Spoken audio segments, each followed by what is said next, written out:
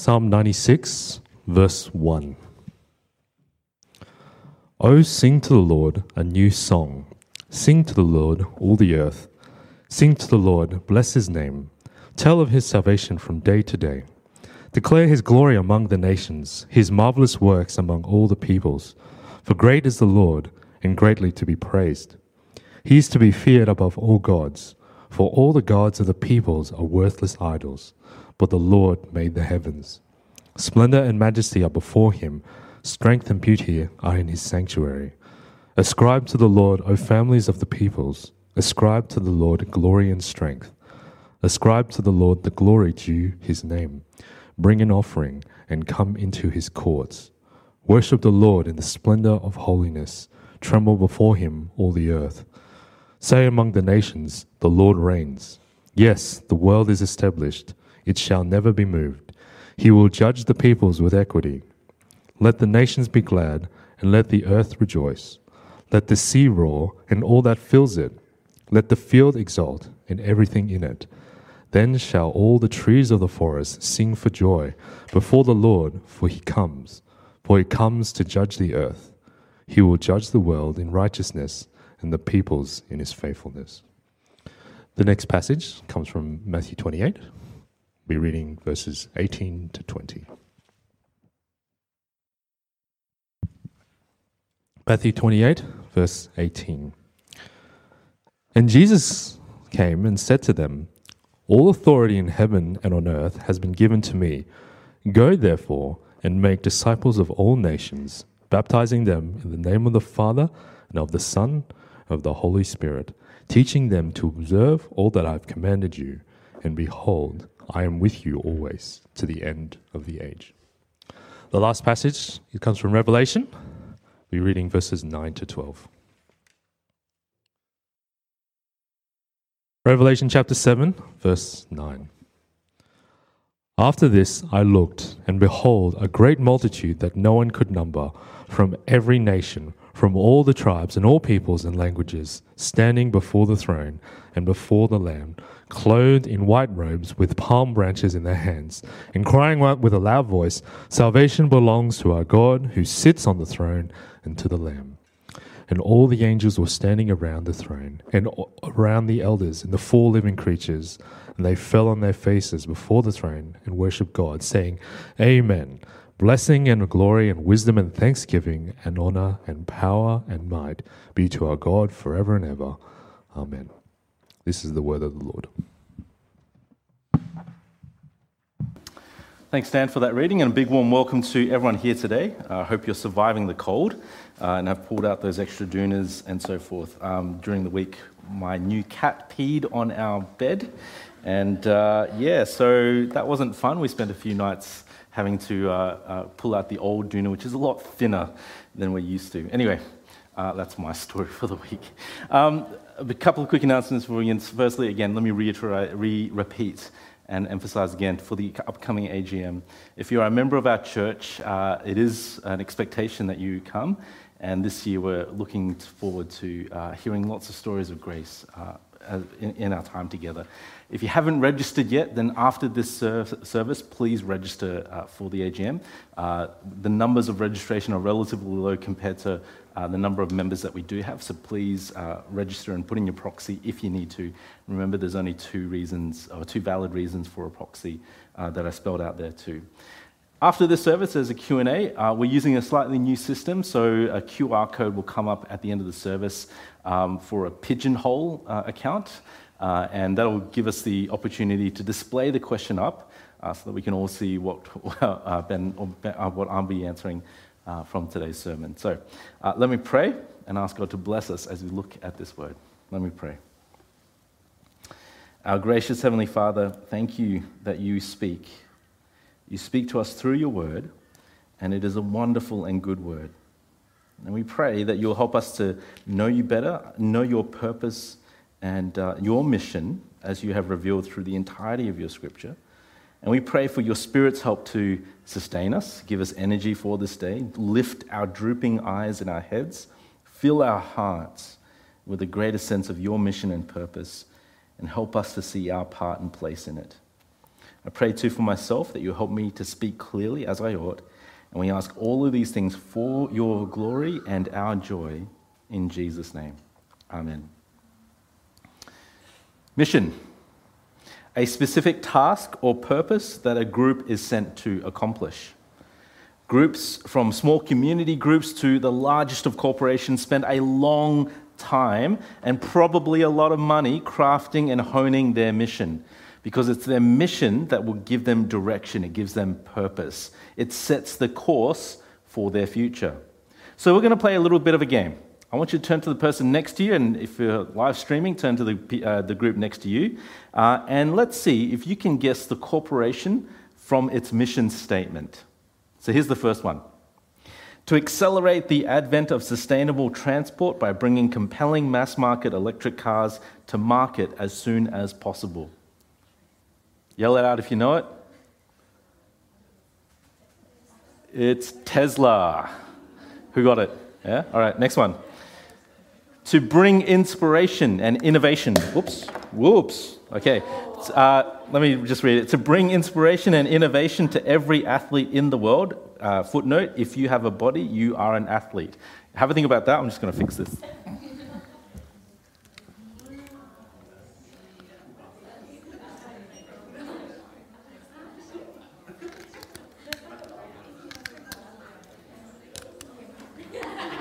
And it works. All right.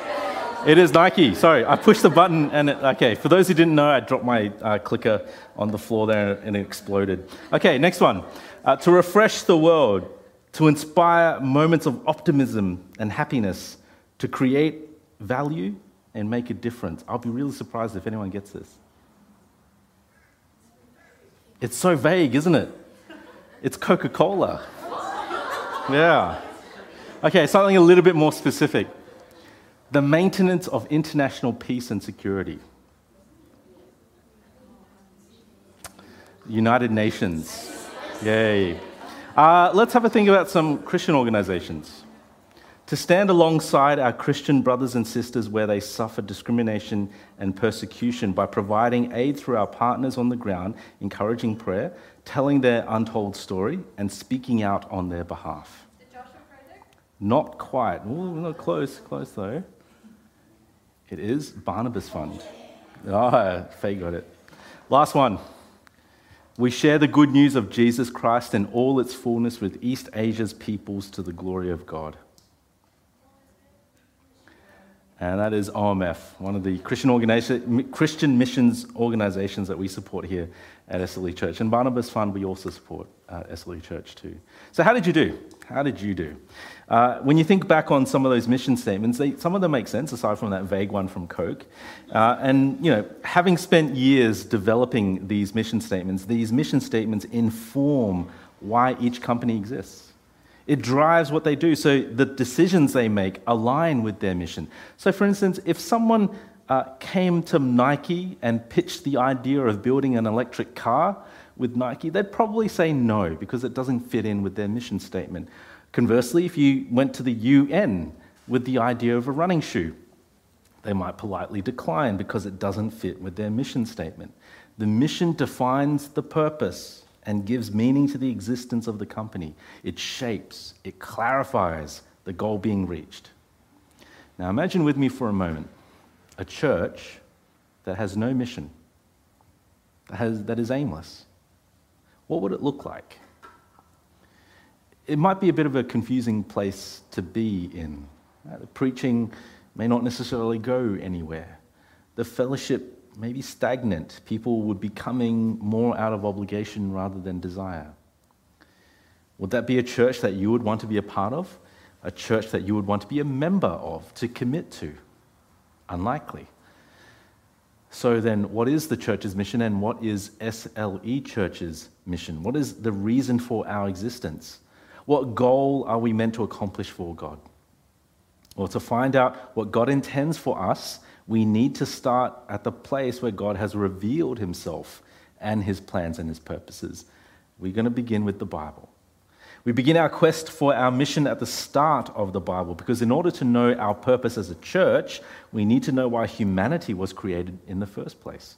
we begin in Genesis chapter 1. A lot of these passages are going to come up on screen, so don't feel pressured to flip through your Bible. Also, if you've downloaded the bulletin and got the sermon outline, all the passages are written down there. So let's just read these passages together and let them wash over us.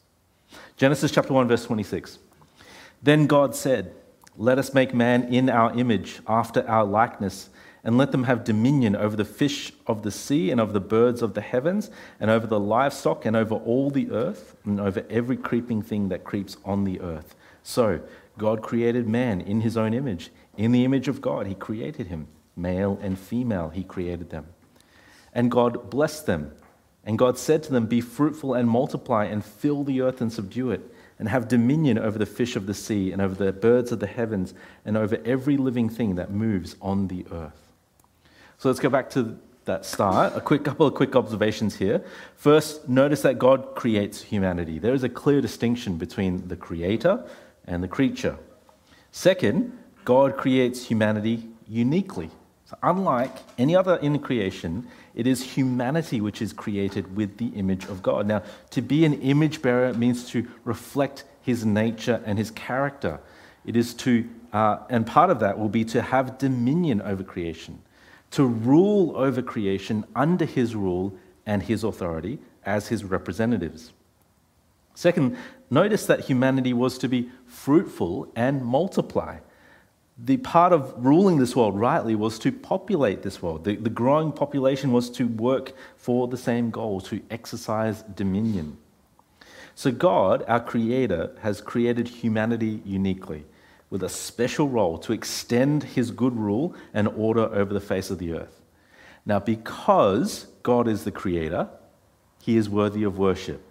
One of the themes that runs through the entire Bible is that because God is creator, he is worthy of glory and worship and adoration. Now, we don't have time to pull up all of those passages, but if you would like, just have a look at Psalm 8, Psalm 19, and Psalm 139 to see these expressions and examples.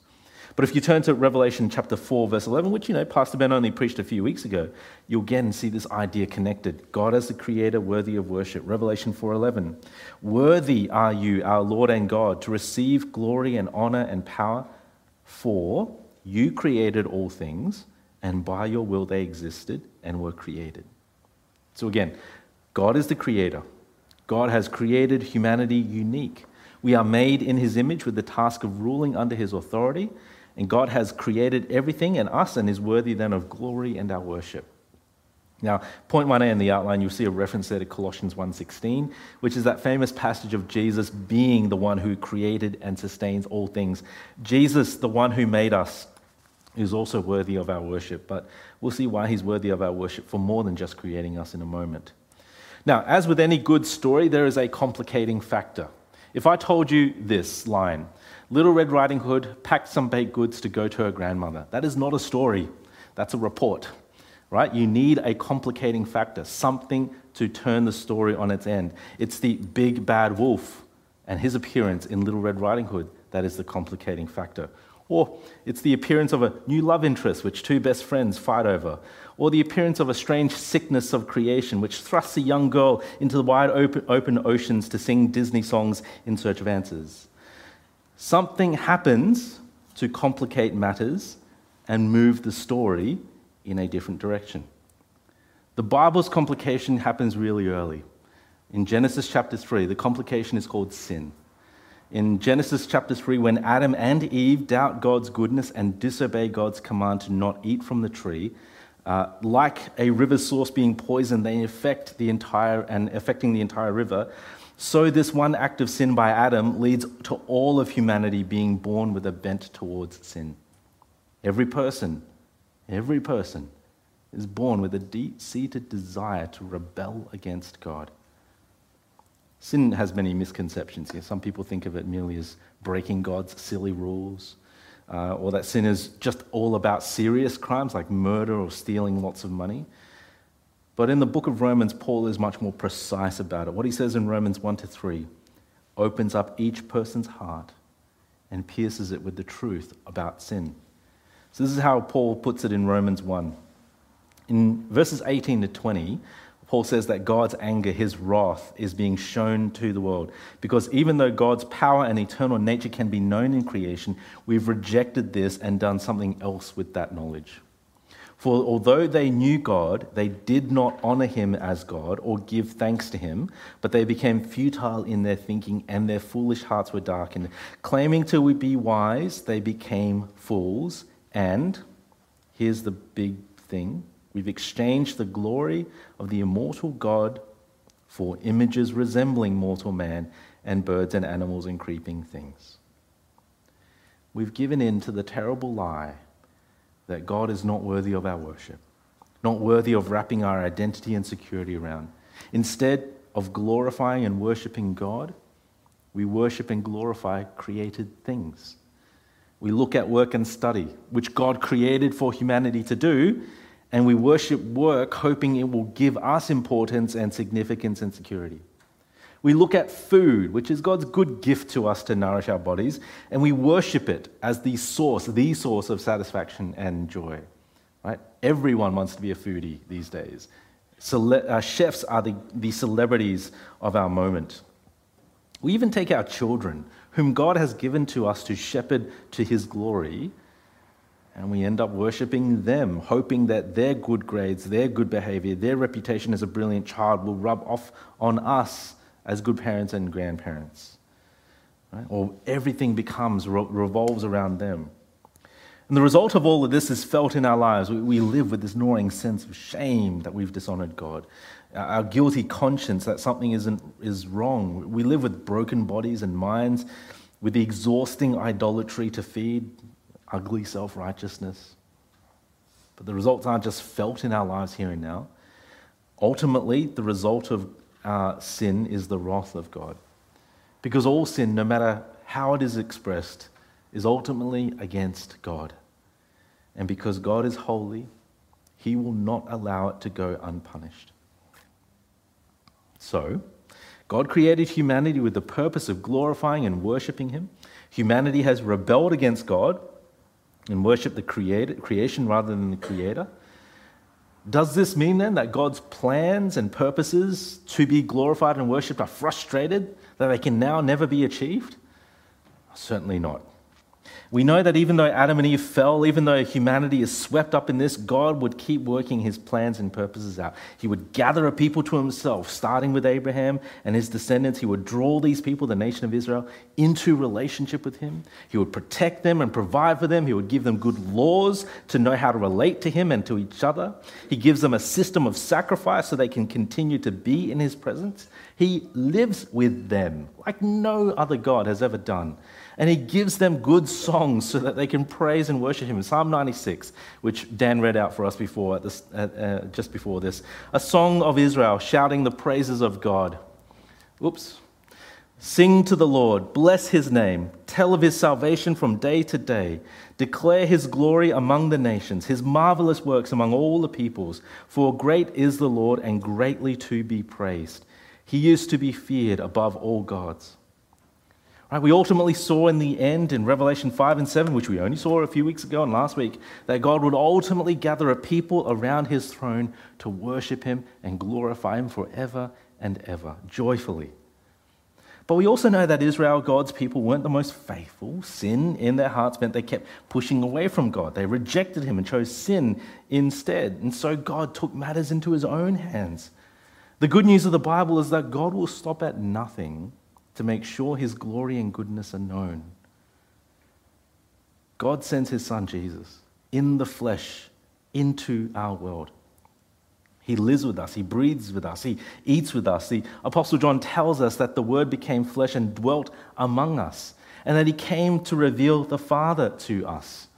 Jesus came to live with us and die in our place, rejected again by God's own people. But when we read that story rightly, we see ourselves standing there rejecting Jesus as well. But Jesus wasn't some helpless victim. He willingly gave himself to be rejected, to die in our place as a substitute. Instead of us being rejected by God and dying for our sins, Jesus steps in to be rejected and to die for our sins in our place. And he did it out of love. For God so loved the world that he gave his only Son, that whoever believes in him should not perish, but have eternal life. It's such a well-known verse, but such a monumental truth. So big, so huge to consider and grasp, that even when the Apostle Paul reflected on these grand truths, he couldn't contain his excitement or his words.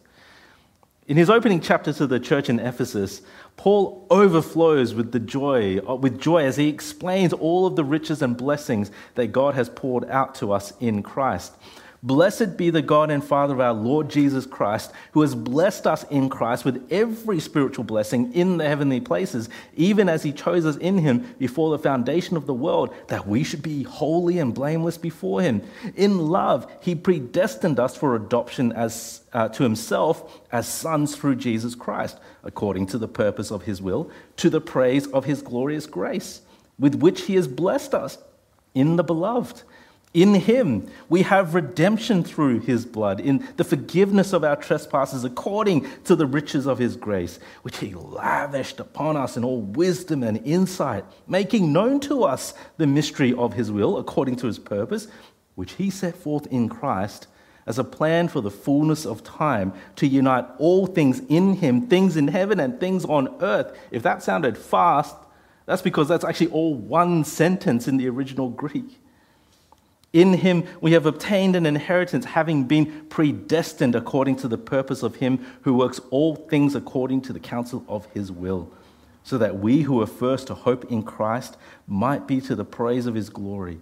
In him you also, when you heard the word of truth, the gospel of your salvation, and believed in him, were sealed with the promised Holy Spirit, who is the guarantee of our inheritance until we acquire possession of it to the praise of his glory. Can you hear how much joy is overflowing from Paul? There is so much there to unpack, too much, in fact. Right, do you remember when, this is like when you were in school and you went to the drinking fountain, the drinking trough, and there was always that one drinking fountain that was broken and would just spray the water right up in your face when you weren't ready and you just get yourself all wet. When Paul speaks here in Ephesians 1 about the blessings that Christians receive, he doesn't take the believer to a drinking trough. He shoves their faces into a fire hydrant, spraying all of God's goodness and grace across the page. Now, the point of reading that quickly and not exactly looking at it in detail is just to see that God's purposes are right there wrapped up in his Son. He wants to shower all of these blessings on those he unites to Christ, securing their identity and eternity to the identity and eternity of Jesus. This is why believers are gathered around the throne of the Lamb in Revelation 5 to sing his praises. This is why we make so much of Jesus, because Jesus makes life with God possible. He achieves full forgiveness. His substitutionary death is what gives us new hearts that are willing to listen, desirous of obedience, and rejoice to follow. This is our God, who moves heaven and earth to bring all of these things for his purposes. And if God has done all of that, then our lives need to be radically altered. We need a radically new center to our lives, a radically new purpose for what we are living for. We are not living to fulfill our desires. We're not living to chase our dreams. We're not living to make the world happy with us. We're going to have Jesus at the center of our lives. So the goal of our lives will be to glorify and worship God, and you do that by bringing all of life under the lordship and control of Jesus. We say yes to Jesus and no to ourselves, and sometimes that will mean hard decisions. We're not going to settle for what is easier when it comes to following Christ. One of the tests of a genuine believer is whether or not they are willing and able and work through hard decisions to follow Christ. Years ago, I heard the story from Don Carson, who had been in a situation in a church where one of the church elders had committed adultery and left with his secretary. This was one of the elders in their church, and he was sitting with one of the other pastors and trying to debrief about all of this. And Don Carson says he was sitting in a passenger seat, and the pastor said to him, "Don, I've come to the conclusion that I think our friend was never a believer." "What do you mean, never a believer?" Don said. He ended up as an elder of the church. What do you mean, never a believer? And he said, when we sat down with him, we asked our questions, he was unrepentant. He didn't think he had done anything wrong. He was the victim of a bad marriage. That's why he upped and left. And then we realized afterwards that he had never in his life made a hard decision for Christ. When he was younger, he grew up in a Christian family. When he grew older, he wanted to be a doctor, so he became a doctor. He wanted to study at university, so he studied at university. He wanted to become a specialist surgeon, he became a specialist surgeon. He wanted to become an elder in his church, he became an elder in church. He wanted to commit adultery and have an affair, he committed adultery and had an affair. He had never in his life made one hard decision for Christ. I know there are some who have been listening in, and that's something you've got to reflect on too. Are you choosing an easier path in life, or are you actually making hard choices for Christ to follow him? On the flip side, when we say yes to Jesus, we're also saying yes to what is actually best for us, for what is joyful. Having Jesus at the center of our lives, it doesn't mean it means that Christianity is not a side hustle, it's not a hobby, it's the whole of life. Having Jesus at the center means we're taking our place in God's big story. So much of today in our world, there's so much of an emphasis on being on the right side of history. If future generations have their eyes on us, then we have to make the right choices now. I mean, do we really want to be on the wrong side of the argument when it comes to the hot button topics of today? Do you really want to voice that opinion about gender and about sexuality? The Bible does tell us that history is moving towards an endpoint. And the Bible also tells us that the right side of history is ultimately God's side. Because no matter how fierce the argument today, no matter how threatening the cancel culture, and no matter what the consequences are of going against our world, all of history will one day bend the knee and bow before Jesus, and his opinion will be the only opinion that matters. Putting Jesus at the center means taking your place in God's big story, a story that revolves around the Son.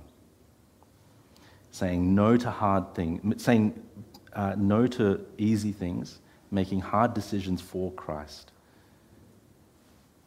So, what does that look like for us today? Let's take a break. Let's stand and stretch, because we've got a lot more Bible to walk through in a second. So let's all stand and stretch, and if you're at home, feel free to stand and stretch with us. We're about to explore Matthew 28. We need to, all the energy and focus, be able to get through this quickly as well. All right, let's grab a seat. Okay, so we saw at the beginning, corporations, they spend a lot of time and money crafting their mission statement, which is their reason to exist. Now, thankfully, the church does not need to do the same. We don't need to invent the mission that for ourselves. Because before Jesus left, his disciples gave them one last talk. And in his famous words of the Great Commission, Jesus tells his disciples what it means to put him in the center of our lives, what it means to be a part of God's story every day. Jesus told his disciples what their mission is and how to bring him glory and honor and worship. Matthew 28, verse 18 to 20. And Jesus came and said to them, "All authority in heaven and on earth has been given to me. Go, therefore, and make disciples of all nations, baptizing them in the name of the Father and of the Son and of the Holy Spirit, teaching them to observe all that I have commanded you. And behold, I am with you always to the end of the age." Now, a few things to notice from these very familiar verses. Firstly, there is one big imperative in these verses, and that's the command to make disciples. The word "go" there has more of a sense of as you're going, so it just assumes that you're getting out there. It's not necessarily the big push. The big push, the big imperative, is make disciples of all nations. So the chief mission of all believers is to make disciples. How do you do that? Jesus gives two subclauses to that big task. You make disciples by 1, baptizing them in the name of the Father and of the Son and of the Holy Spirit, and 2, teaching them to observe all that I have commanded. So let's look at that first subclause, baptizing. The word here, when you hear the word baptism, you often conjure up in your mind dunking people in water, putting them under the water and bringing them back out. The water ceremony is what we often have in mind. I think, though, that the word here isn't necessarily about that. First, we read in verse 19 there, baptizing them in the name of the Father and of the Son and of the Holy Spirit. But the phrase is literally baptizing them into the name of the Father, Son, and Holy Spirit. In baptism, we don't baptize into the name of the Father, we baptize into water in the name of the Father, Son, and Spirit. Jesus is asking disciples to be baptizing people directly into the Trinity. So what's going on here? See, the word baptize generally is not a translation of a word, it's a transliteration, because the Greek word for baptize is baptizo, right? It means to immerse, to surround. And often in the New Testament, it's a metaphor for going deep or following the teachings of someone. If this is literally about water baptism, then the 2 or 3 baptisms that we actually do see in the book of Acts don't follow that formula. The baptisms we see are in the name of Jesus, but not in the name of the Father, Son, and the Spirit. They're just in the name of Jesus. Paul himself says later in Corinthians, I have come to preach, not to baptize, which would be odd if this was a specific command about water baptism. What's going on here is I think Jesus is saying disciples will be immersed into an understanding of the Trinity. The name of the Father, Yahweh. The name of the Son, Jesus. And the name of the Spirit. See, disciples of Jesus will grow in understanding the work and nature and character of the Father, Son, and Spirit. That's hard work. The Trinity is a complex doctrine to understand. It is, after all, trying to describe the very nature of God himself, so we should expect it to be difficult and complex at times. But a disciple's job will be to learn and grow in knowing our Trinitarian God. Secondly, a disciple will grow in knowing what Jesus commands, and to obey that. Now, this is what Jesus has said elsewhere as the daily act of denying yourself, taking up your cross, and following him. Big and small, hard and easy decisions to follow what Jesus says. Now, it'd be the role of the apostles in what they write, and the gift of pastors and teachers to the church to help equip all the saints to follow Jesus, to obey him. Right? So there are the two tasks, the 2 jobs for every disciple. Growing in knowing our Trinitarian God and listening to Jesus and following his commands. Now, Jesus gives this command because he is supremely qualified to do so. So you see there in verse 18, all authority in heaven and earth has been given to me. You can't get more power than that. Right? There is no power or authority in all of creation that is above Jesus. Because Jesus has all authority, he can command his disciples to do these things. But then at the end, we also see Jesus promises that this task of making disciples will not be done alone. He doesn't just tell you the job and go for it, good luck, see you on the other side. He promises to be with his disciples always. Now, we haven't touched on it much in this sermon, but this is essentially the promise of God's Holy Spirit to be with Christians, to empower them and help them to do this work. Now, let's put all of this together. Let's get the big story that we've looked at in terms of God's mission through the whole of Scripture, and let's put that together with this Great Commission here. And what do we get? We get a mission statement for believers that reads something like this. I wish I'd put this on the PowerPoint, but let me just read it out. God seeks his honor and glory above all else, achieving that through the proclamation of the death and resurrection of his Son to believers, that they might mature into the likeness of Christ as disciples, and to unbelievers, that they might come to faith and repentance and become disciples. So let me read that again. God seeks his honor and glory above all else, and he achieves that through the proclamation of the death and resurrection of his Son to believers, right? We preach the gospel to believers to help them grow in maturity in the likeness of Christ, to grow as disciples.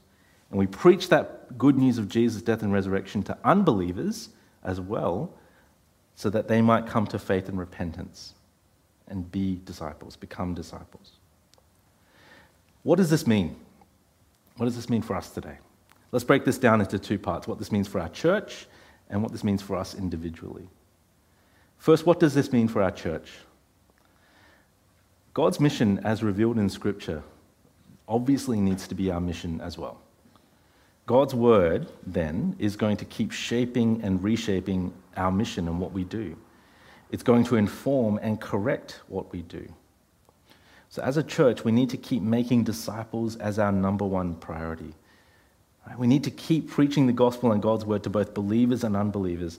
And so the Bible is going to be central in all that we do, because that is the source of disciple making. That is the place that we learn about how God has revealed himself as a Trinitarian God. That is the place where we learn what Jesus has commanded us and how we should respond. And obviously that's going to impact how and why we gather. In our Sunday gathering and in our fellowship groups, our groups are going to focus on making disciples by reading the scriptures together first and foremost. See, whatever else happens in our groups and whatever else we love about our groups, it's going to be clearly secondary to this first task, to knowing God and to know his word that we might obey it. This will also mean that we're going to be focusing not just on head knowledge in the studies. We're going to desire and work towards having God's word penetrate our hearts and flow out into our hands in obedience. Making disciples informs everything that happens here on Sunday mornings as well. From the songs that we sing to what we preach. It means that Ben and I are going to work hard in preaching a wide diet of sermons from Old Testament to New Testament to topical to doctrine to present everyone as mature disciples in Christ. It also means that the gospel will not be far from our lips and will be present in each sermon, so that when non-believers visit and come, they will hear the foundations of what we believe and put our trust in. Friends, this is going to help us as well with one of the great temptations in church life, to look at the numbers. We might trick ourselves into thinking that if we have high numbers, that we're doing something right, that we're fulfilling God's mission to make disciples. And I know that this is a common trap that many churches fall into, because numbers are deceptive. Years ago, my brother Brian, who's also in ministry, is a minister down in Sydney, he was at a youth event. A number of his teens from his youth group went to this youth event. And, there was flashing lights and lots of jumping up and down and lots of rave singing and all this. And my brother's biggest concern, however, was that the 15-minute message that he heard was completely vacuous. It was completely empty. It was a little bit of a kind of G-up motivational talk. Well, that's fine on its own. There's nothing necessarily wrong with that. But the biggest concern my brother had was that at the end of that sermon, the preacher called for a response of faith and trust from the teens. And a whole bunch of teens responded by apparently putting their faith and trust in Jesus. Now, my brother was sitting there going, what are they responding to? They haven't heard the gospel. They haven't heard anything about who Jesus is and what he's done. What are they responding to? So he grabbed one of the leaders of the event and he said, hey, I've got a bit of a concern here, right? I've got a bit of a concern that in all of this tonight, we didn't hear the gospel. What are you asking your teens? What are they asking these thousands of teens here to respond to? And the leader came back and basically said, look, I hear your concerns, but look at the numbers. The numbers don't lie. Friends, numbers lie all the time. When you read the book of Numbers, you see lots of numbers in there, right? It's not necessarily a good thing when you get halfway through the book and the numbers dip. Numbers lie all the time. Numbers in church are really deceptive as a marker for how well we're going with God's mission. What will not deceive us, is God's mission in God's word. So, let us keep focusing on that and work for that to happen among us. Secondly, what does this mean for you individually? What is your mission statement in life? We all have a mission statement, whether articulated or not. but will it need to change in order to reflect God's mission for you? Now today, I can't, it's already quite late in some ways. I can't give you exactly everything practical you need to make that your mission.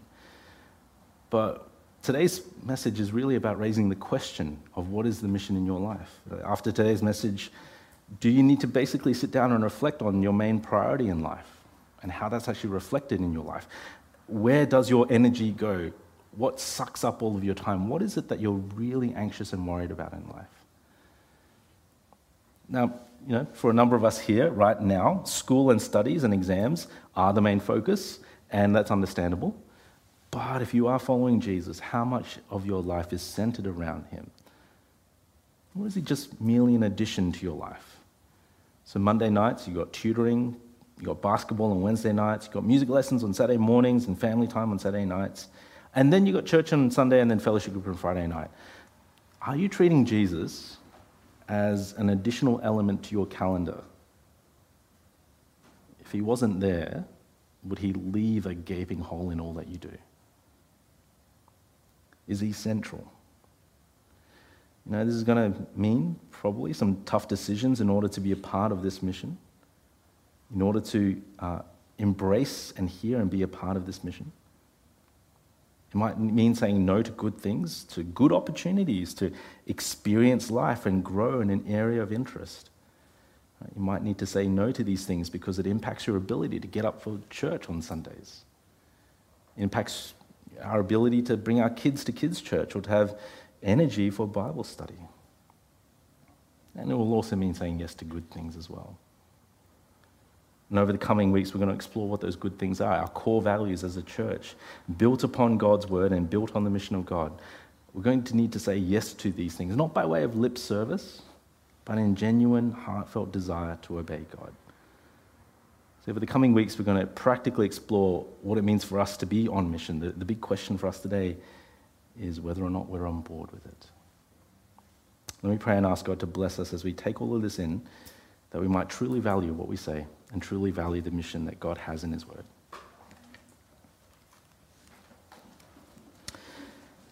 Heavenly Father, thank you again for this time. We ask now for your Spirit's help to help us receive what we've heard through your word, through the entirety of your word. Help us to have soft hearts to embrace it, to recognize the ways in which our lives are just merely adding you in, fitting you around our schedule. Help us, Father, to know what it means to have Jesus as central, to think firstly of whether or not he is. And we ask for your kind grace over the coming weeks to learn what it will look like to have Jesus center in our lives. And we ask that you will help us to embrace this mission for your glory and our joy in Jesus' name. Amen. Nice, excellent. Okay, so a few questions have come up. I'm going to start at the bottom of my list that I have here. How does God's intention for human work change before and after the fall? So how does work change? How does the fall change the nature and value of work? So firstly, before the fall, work is given. One of the curses curses that are upon work because of the sin of Adam and Eve is that now work becomes really hard and a struggle. You see a kind of the end of that kind of struggle, not the end of struggle, a picture of what that struggle looks like in big ways in the book of Ecclesiastes, where work becomes, in the words of the teacher there, vanity. It's like a chasing after wind. If you're trying to find meaning in work, if you're trying to find security, if you're trying to find longevity in terms of your work now and the work into the future, it's all up in the air. It's really hard to grab at that. Work becomes hard and frustrated because of the fall. The gospel, we know, redeems us, and so part of how the gospel redeems work is that it gives us a different set of priorities and a different view of work.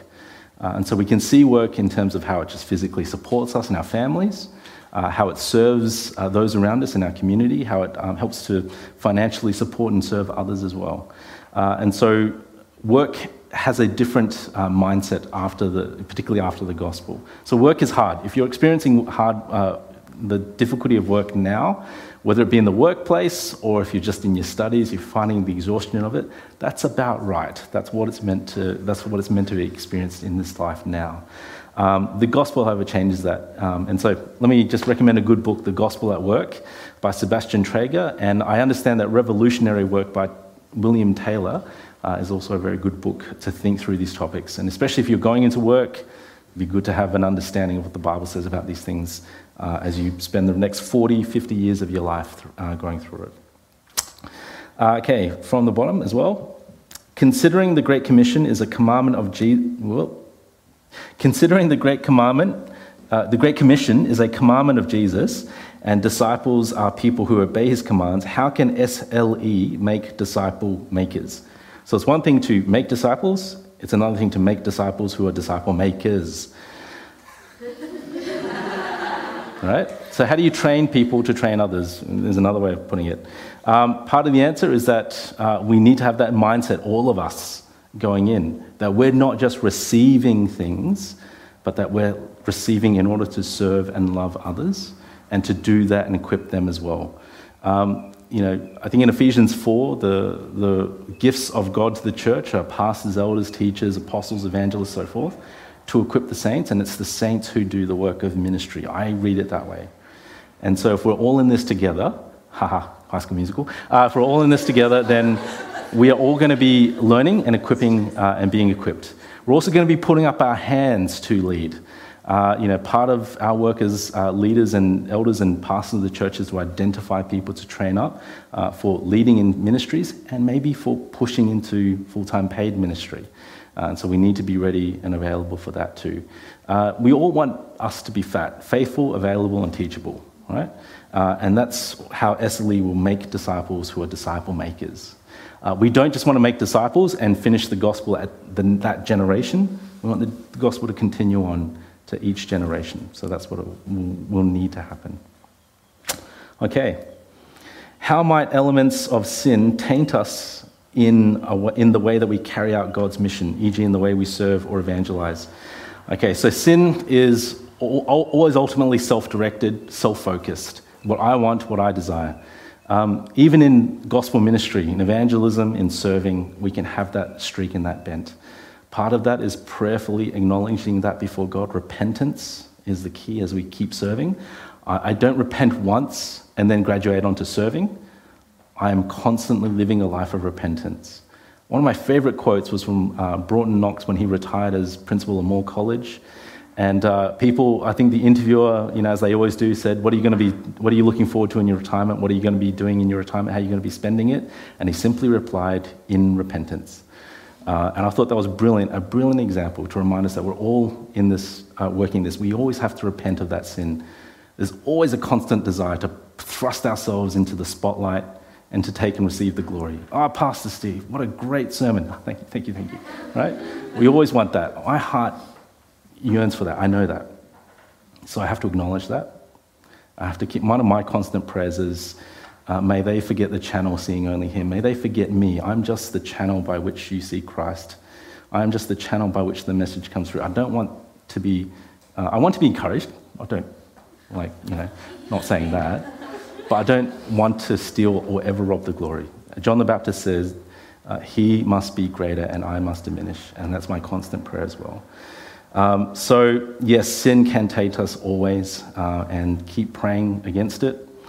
Keep encouraging others to encourage you with that as well. Okay. All right. What does it look like for someone to bring their whole life under the lordship of Jesus beyond making hard decisions for Christ? The other question, which is related to that, is what does it truly mean to do all things in life for Christ? This might be a bit of a cop-out, but read the rest of the New Testament. It really is. You will see a constant pattern in the New Testament. What Christ has done for you, what we do in response. What we do in response is essentially what it means to live for Christ and to live under the lordship of Christ. We're going to be exploring some of those ways in the coming weeks with our core 4 values. So even next week, when we consider that we value gospel-centered expository preaching, that means for us that we need to be expository listeners. We need to desire to hear God's word in this particular way. And that's part of bringing everything under the lordship of Christ, coming to church to listen to a sermon for Christ. So I would say keep reading the rest of the New Testament. Keep meeting with fellow believers to talk about these things and discuss these things together. Keep opening God's word as we meet together, one-to-one, in small groups, in church gatherings together. And that's that's what it will look like. So, yeah, I'll leave it at that for now. All right, I think that's about it for all the questions. Excellent. So let me encourage us to keep wrestling with these things and being encouraged by these things. And I'm really looking forward to the next few weeks as we get to hear our core values placed front and center before us, and praying that we all receive them and embrace them. So thank you very much again, and we'll see you then.